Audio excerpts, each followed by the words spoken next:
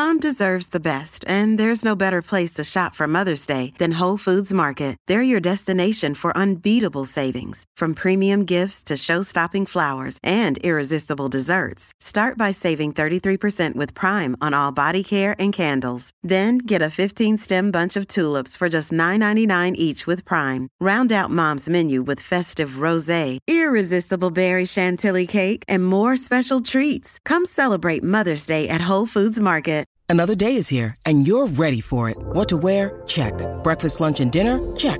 Planning for what's next and how to save for it? That's where Bank of America can help. For your financial to-dos, Bank of America has experts ready to help get you closer to your goals.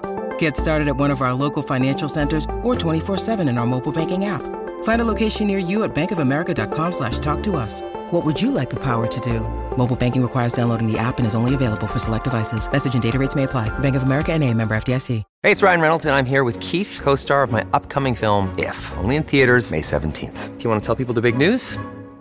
All right, I'll do it. Sign up now and you'll get unlimited for $15 a month and 6 months of Paramount Plus Essential Plan on us. MintMobile.com/switch. Upfront payment of $45 equivalent to $15 per month. Unlimited over 40 gigabytes per month. Face lower speeds. Videos at 480p. Active Mint customers by 531.24 get 6 months of Paramount Plus Essential Plan. Auto renews after 6 months. Offer ends May 31st, 2024. Separate Paramount Plus registration required. Terms and conditions apply if rated PG.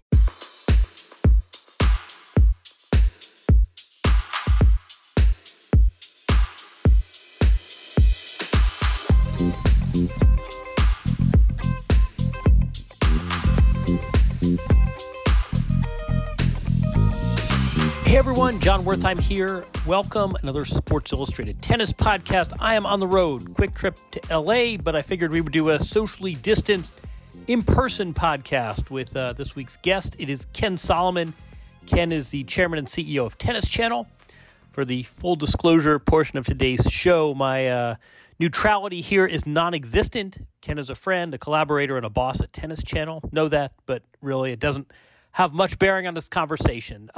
Ken talks about Tennis Channel, its growth, its plans, why sports ratings are down across the board in 2020, and why tennis is king. After the French Open, Tennis Channel and the ATP put out a statement announcing a partnership that Tennis Channel would be the American home of ATP tennis. So we start there, talk about that deal, and then meander a bit. So this is a fun half hour in person with Ken Solomon, one of the real creative forces in the sport of tennis. Here we go. A, thanks for doing this.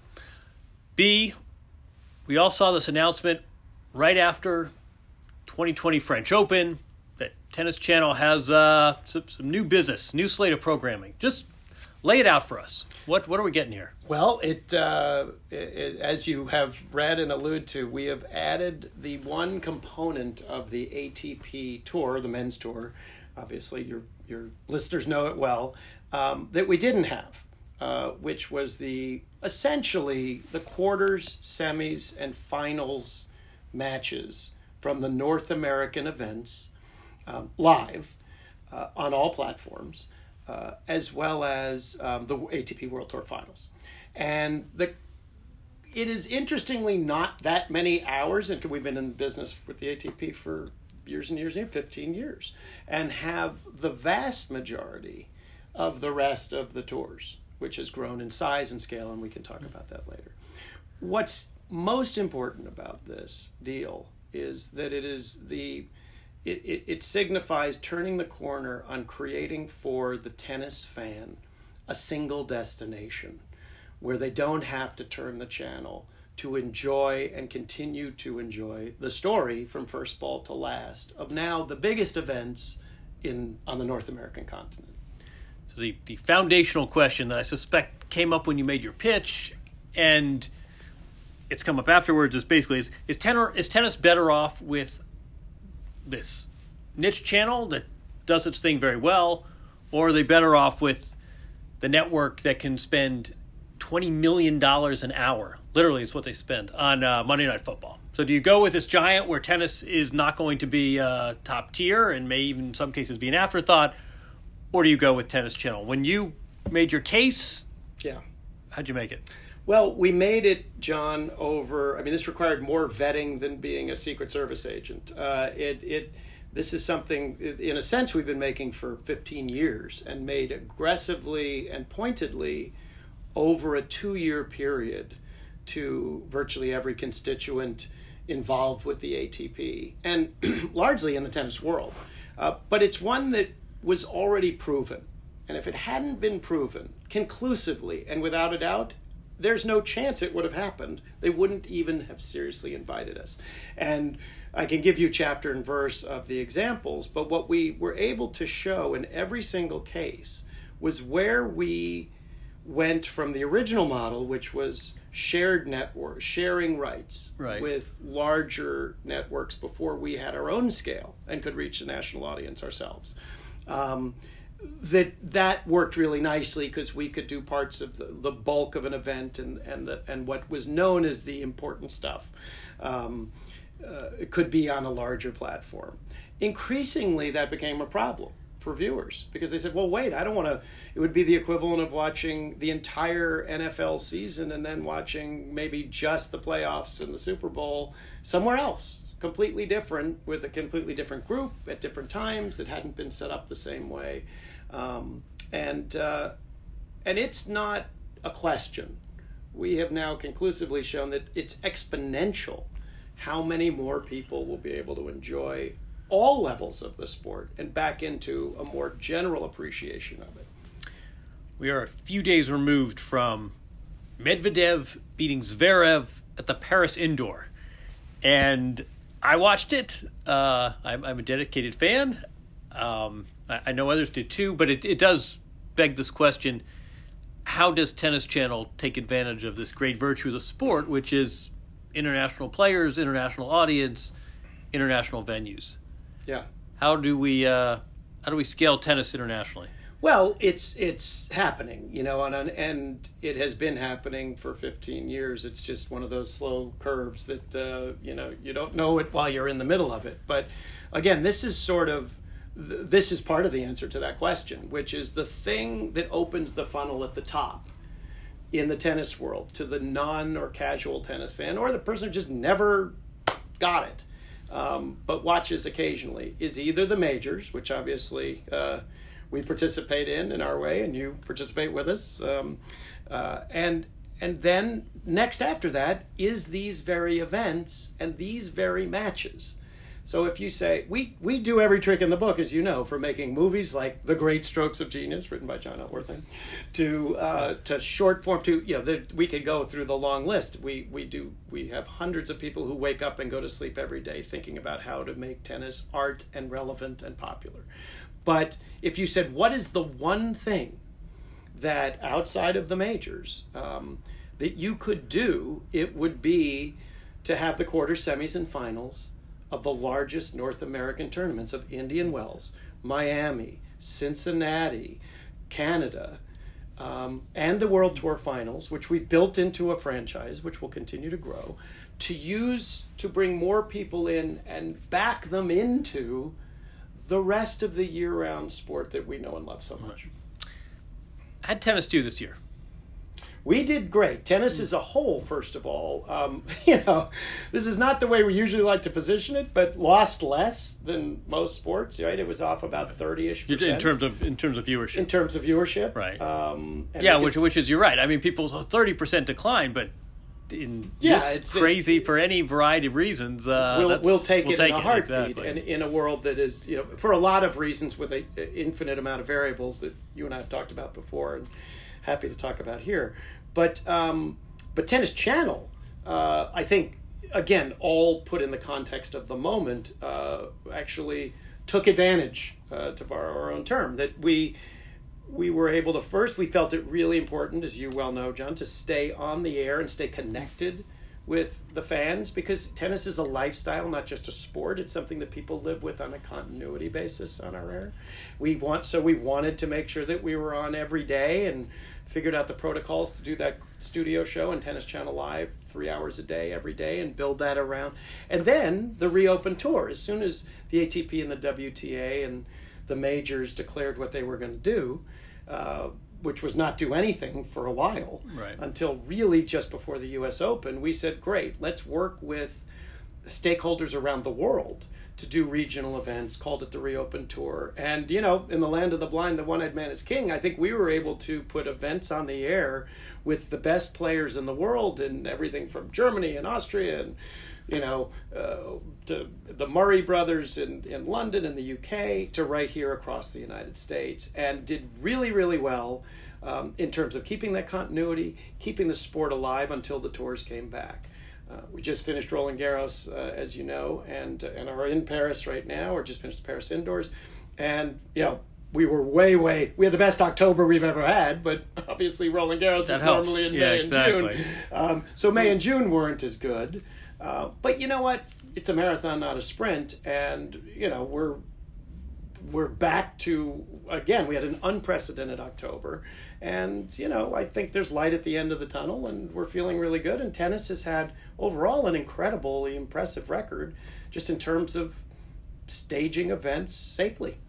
We have a lot of variables, including, in the last 24 hours, some good news about a vaccine.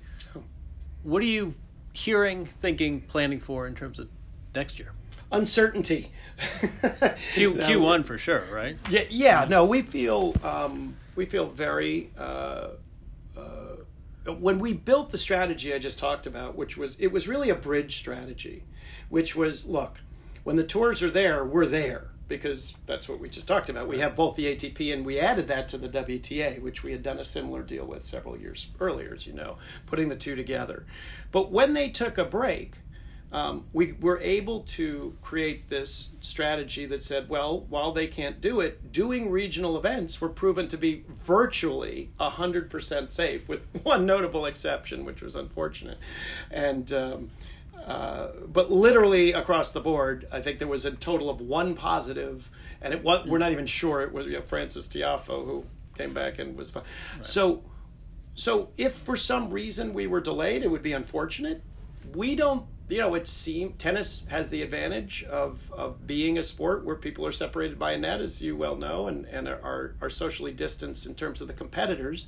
You've got large stadiums. The French, I think, did very well. They got through that entire tournament without, as far as anyone I've heard, a single positive from either a fan or from a player. And I think they had 1,000 fans a day. They probably could have had 5,000 just as easily. It's better to be safe than sorry. I really do. I think the protocols that were in place for 5,000 probably would have worked. I'm not saying that they shouldn't have gone down to 1,000, but I think that you would have just distributed people around the stadium all the way up at higher levels. Right. And they probably could have taken, if there's one criticism, they probably could have monitored people a little more closely in terms of how close they sat next to each other. And yet, no positives that we're aware of. Which, statistically, is pretty amazing. Pretty remarkable. I mean, and it proves, I think, the larger point, which is one that maybe, as tennis often does, gives us larger lessons in life, which is if you pay attention to this, and you put logic behind it, and everybody buys in, and you don't have a choice to not buy in if you're going to go to an event like this, right, where it's a limited number of people, then you can do it safely. And I think that was why the USTA really broke through in a way that should be applauded, because I don't think people were wrong to question whether or not, the Open should have been staged. We certainly felt it should have been, but I understood why people felt that way, and they proved that they were right, that it could be done properly. And I'll go one further on that. Imagine if the U.S. Open had not been staged, and we had NFL season opening that weekend, and we had basketball playoffs, which granted was in a bubble, but we had baseball, all the other sports had snapped back.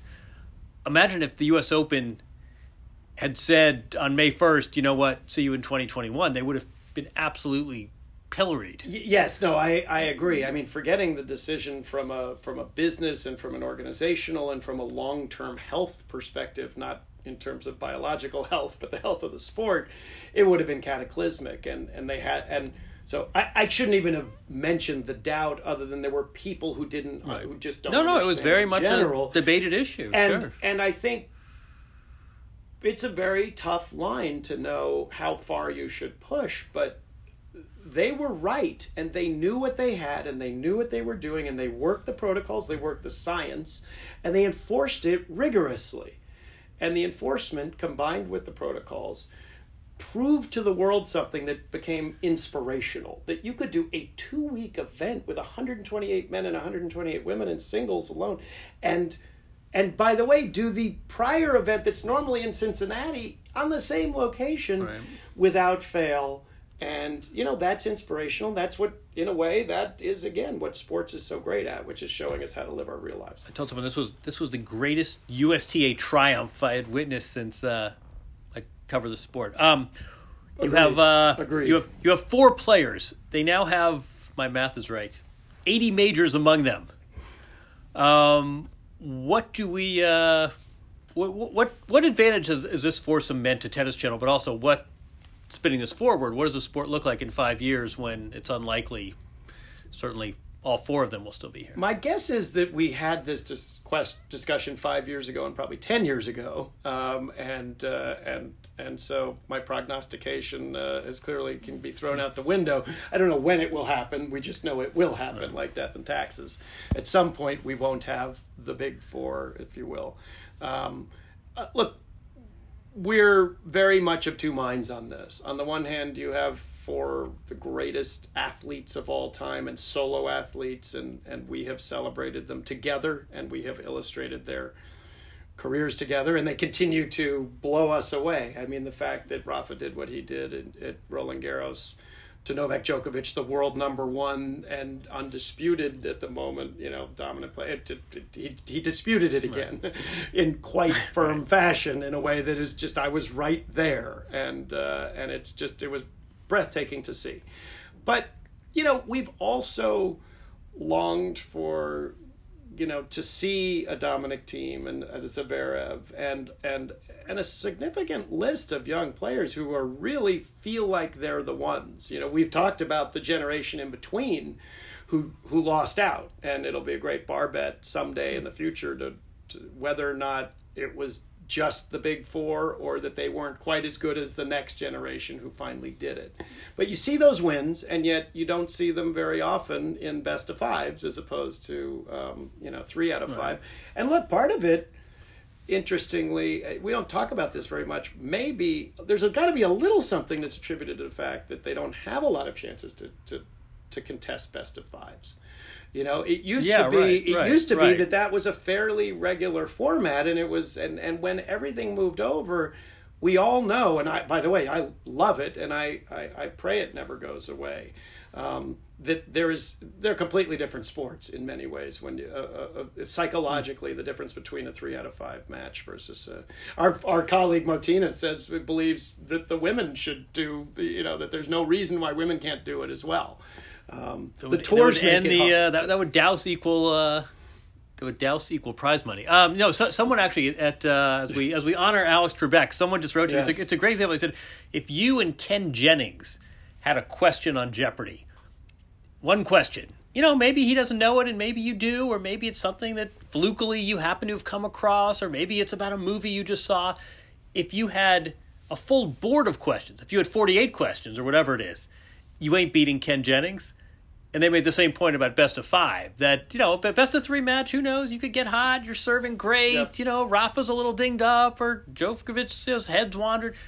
Over best of 5, the cream's going to rise. And it's not the first place you go is to endurance, which it's sometimes the factor, but as I think everyone who listens to you would probably argue, the beauty of tennis is it is a game in which the psychology of figuring out the answers, if you give a master long enough, as you just said, they're gonna beat you, but that's why they're a master. Right. They know how to win on their worst day. But what's you entered a long-term deal with the WTA, now a long-term deal with the ATP. Yeah. I'm not even a question of sort of concern or not concern, but just strategically, how do we account for the fact that these 4 pillars may not be playing tennis in 5 years? With equal amounts of reverence for what they've accomplished, and also we'll be happy to have the next generation. It's always been the case, right? We just can never imagine that anything could match Sampras and Agassi or Laver and Rosewall, and or Martina and Chrissy and Venus and Serena, and yet, I always go to one example recently, which we remember within the last couple of years, where one single match in one day made Coco Gauff one of the most famous people on the planet, right? Where a 15-year-old girl beat Venus Williams in the first round at Wimbledon, and that's all it took. And no one wasn't going to watch her if we put her on after, and she obviously held up. So I have no fear about the star-making capability of tennis. That is one of the things that makes the sport so special, because you learn so much about who somebody is through sometimes just one contest. Keep going with that. What are some of the surprises that are embedded in the data? I mean, what are some of the we've talked about this a little bit, about what the match with the highest ratings in Tennis Channel history is not what you might think. I mean, what else have you learned from the data that might surprise people? Well, it's all sort of, it depends, but people just assume a lot of things. And, what we're so excited about is that tennis has always had great elements to it. We'll talk about what they are, and we know what a lot of them are. And that in many ways, as Eric Abner, our head of communications, says, who is sitting right here and is blushing a little bit now, the technology has finally caught up with the sport. So, but a lot of the things that we just assumed naturally just weren't true. Like that early rounds aren't necessarily as popular as latter rounds. On any given day, we can do among the highest ratings of an event. Someone's going home in a body bag, in single elimination, and therefore it's life and death every time. And that doesn't become less interesting just because it's a round of 32 or 64 or 16. Right. The men and the women thing, I don't know how a lot of people think, well, at the end of the day, the men are the bigger numbers on average. The ATP often, some players think that, guys think that. It's a macho. Just not the case. It is almost invariably down the middle, 50-50 highest rated matches of the year, men versus women. And it's not. What's great about it is, to your question, it's not always the stars. They often involve one, but sometimes not. It's about a great contest. The trick of tennis isn't necessarily having the stars playing. Obviously, that's great. And it's great for any sport to have people of renown who are really great doing it. It's about getting people there.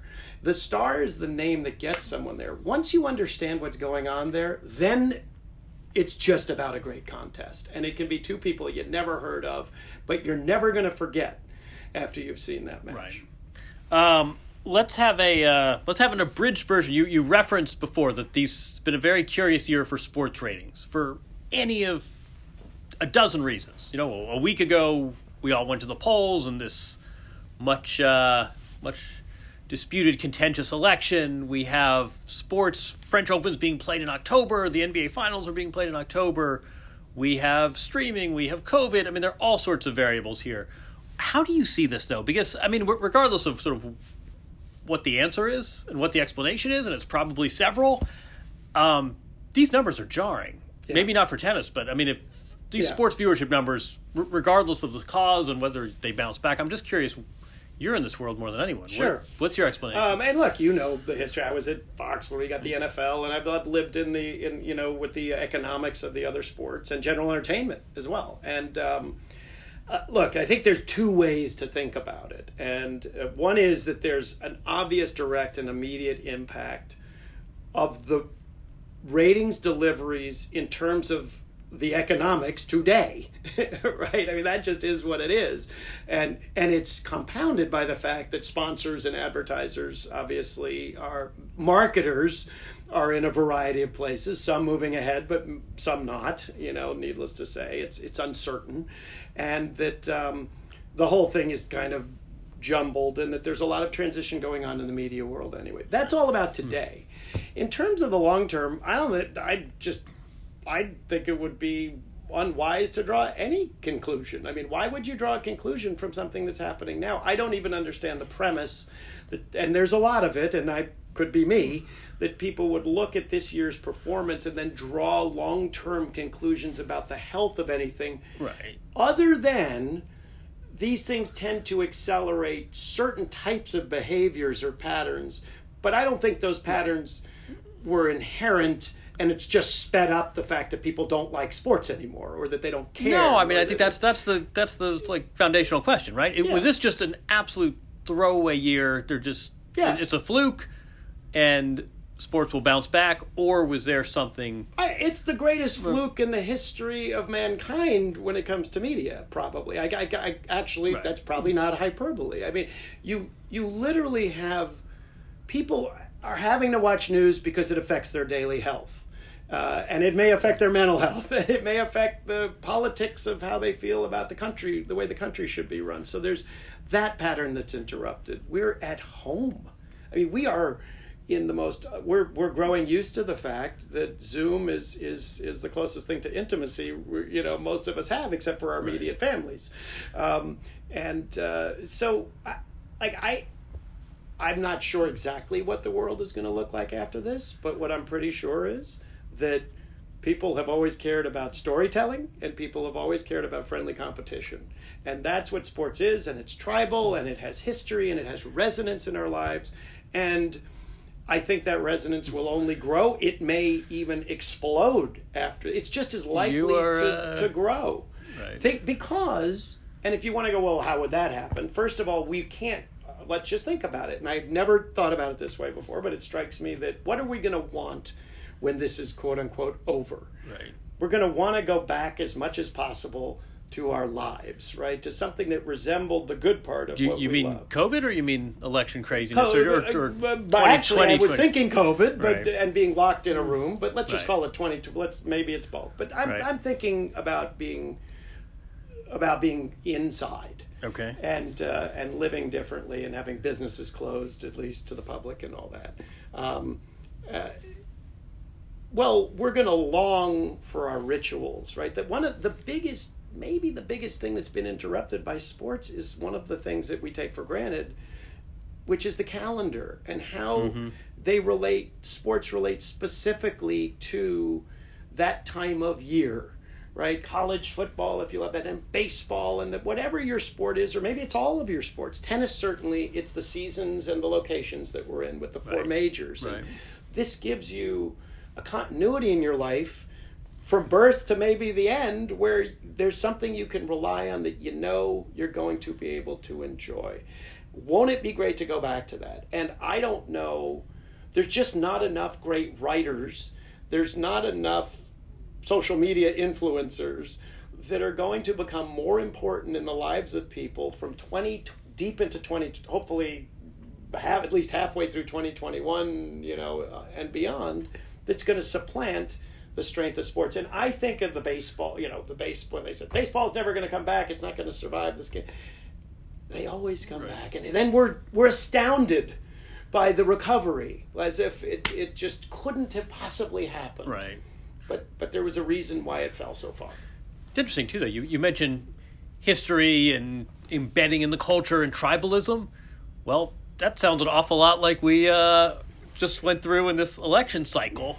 If we have these emotions and we have these it's almost evolutionary, well, where are we going to place our tribalism now that we don't have a presidential election? Well, maybe we go back to Clemson versus LSU and park it back in sports. And that's a really good point, and I think it will happen. I think we're going to thirst for it, number one. And number two, it's probably also one of the reasons why the hyper-parabolic fervor over this election. I mean, there's a lot of reasons why this election mattered to a lot of people on all sides, but it could only have been accentuated by the fact that sports weren't happening. There wasn't a respite. There wasn't the great diversion, right. where you learn about life in a different way, right? Instead of real life that second, but you learn the parable that sports gives, and nobody writes better about that than You. Oh, Steph. There is a think piece though about how this election was basically made into sports programming. And you had experts and a big board and colors and themes. And I think that's it's color wars, right? And that's probably. We're going to go to our panel. It is that. I mean, all elections are that, and this is. But what did the pandemic do? It accelerates things and it amplifies things, and it clearly took this to a whole new level. As did the evolution of media and where we went. Well, so you're saying even with streaming and change tastes and change consumption patterns, you think these sports ratings bounce back? Look, there may be some adjustments, but let's not kid ourselves. There have already been adjustments. Where is streaming's role going to go? Right. I mean, who's going to... So that it's a constantly evolving scenario, but the overall... I don't believe, for 1 second, that the overall desire and thirst for sports and enthusiasm for sports and the economics of sports in the long term are going to be diminished. I think, if anything, they can only be accentuated. I think that other things will necessarily fall away that may have been hanging on. Middle-level programming, narrative programming, is real tough to make these days, because either you're a hit, you're binge-worthy, or you don't exist, right? And so, but sports is a guaranteed event. Right. Which is what that's what you want in media right now. You bet. So you referenced this. This will sound sycophantic, but I'm just speaking facts. You'd be the only You've one. had no. I mean, your resume speaks for itself. You candidly, you don't have to be doing this. Why tennis? It's just funny because you know the story. My family was a big tennis family, and I, of course, then revolt. I didn't revolt against it, but I decided, I wasn't going to be the thing for me. I was going to go out and do other sports. I played, but you can hit the ball, don't you? I can hit it, but I wasn't going to be. I wasn't ever going to be the best one in the house. I was going to be the worst one. But I was thinking about it on the way over here, and it is just a great coincidence. This should have been a very short-term proposition. It wasn't. We had a vision for what it might be, the things that might make it special. You're talking tennis. Tennis Channel. Yeah, right. Because it just didn't exist, and our goal was always a day when people could never imagine that they couldn't see the entire tour from around the world live, simultaneously bouncing from place to place on multiple courts at one time on all platforms. It's just friggin' great, John. I mean, we're so lucky to be able to, first of all, make people happy, right? We either give people something that they already loved and more of it, and you just love it more, right? It never gets worse. You only want to see more of it. Or we get to walk around and give people the Kool-Aid they've never tried of this sport that's been around for so long for a reason, but was inaccessible or just too infrequent to develop a habit for because media didn't support it. So how much fun is it? And the other thing is that it happens to be maybe the perfect sport. This may be egocentrism, but I don't think so. I think it may be the perfect sport for the modern, fractionalized, multi-platform media scenario that we find ourselves in today, where you have big platforms and then you have personalization and a lot of stuff in between. We're the original binge viewer. And it's keep going, and it's global. It's the network. It's global, and it's individuals, and there are 100 people behind every one of those individuals, and it's local, and real people play it, and it's men and women, and I mean the idea. The age range we've talked about. Coco Gauff is young enough to be Roger Federer's daughter. You bet, and it's multiple stories of a bracket of somewhere between 32 and 128 men and or women at the same time, getting down to one at the end each week, that all inform each other. So if you want a bite-sized piece, I mean, we just want to get you on the front end. Nobody tunes out at the, over the course of the week if they're a tennis fan. Once we get you hooked into the narrative because of the sterling reporting, but seriously, it actually, I don't know what could be better. I don't know what could compete. If you write the greatest television show in the world, if you're John Wells or you were Stephen Bach, it goes away and then you got to come up with another one, right? And that's the best.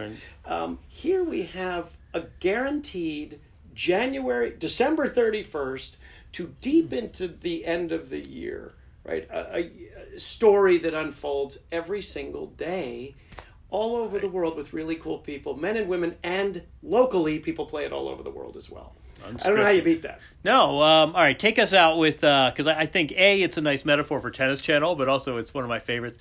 We take us out with the Novak Djokovic in Paris story. The van in front of the Eiffel Tower. Oh my gosh! Well, yeah. I mean, we didn't prepare for this. Wow, you really threw me for a loop. Drop shot. I'm feeling it was a drop shot. There's a metaphor in the story. That's my tee up. Novak was a young kid who was starting to make his way into the sort of rounds of 16 and the quarters, and we had we had our first Roland Garros in 2007, and we said, how do we make it special beyond doing the multiple court coverage and being always on? And one thing was we were going to have a mobile set. And it was 50 feet long with it was a white gleaming set with a giant 50-foot long tennis racket on it. And the problem was it was really hard to get players to come out from the site to come visit us for this primetime show that Bill McAtee and Martina and were doing. And Bill was really the host at the time. We were so lucky to have him. And on basically the first night, it was actually the second night, the first premiere was just kind of our own.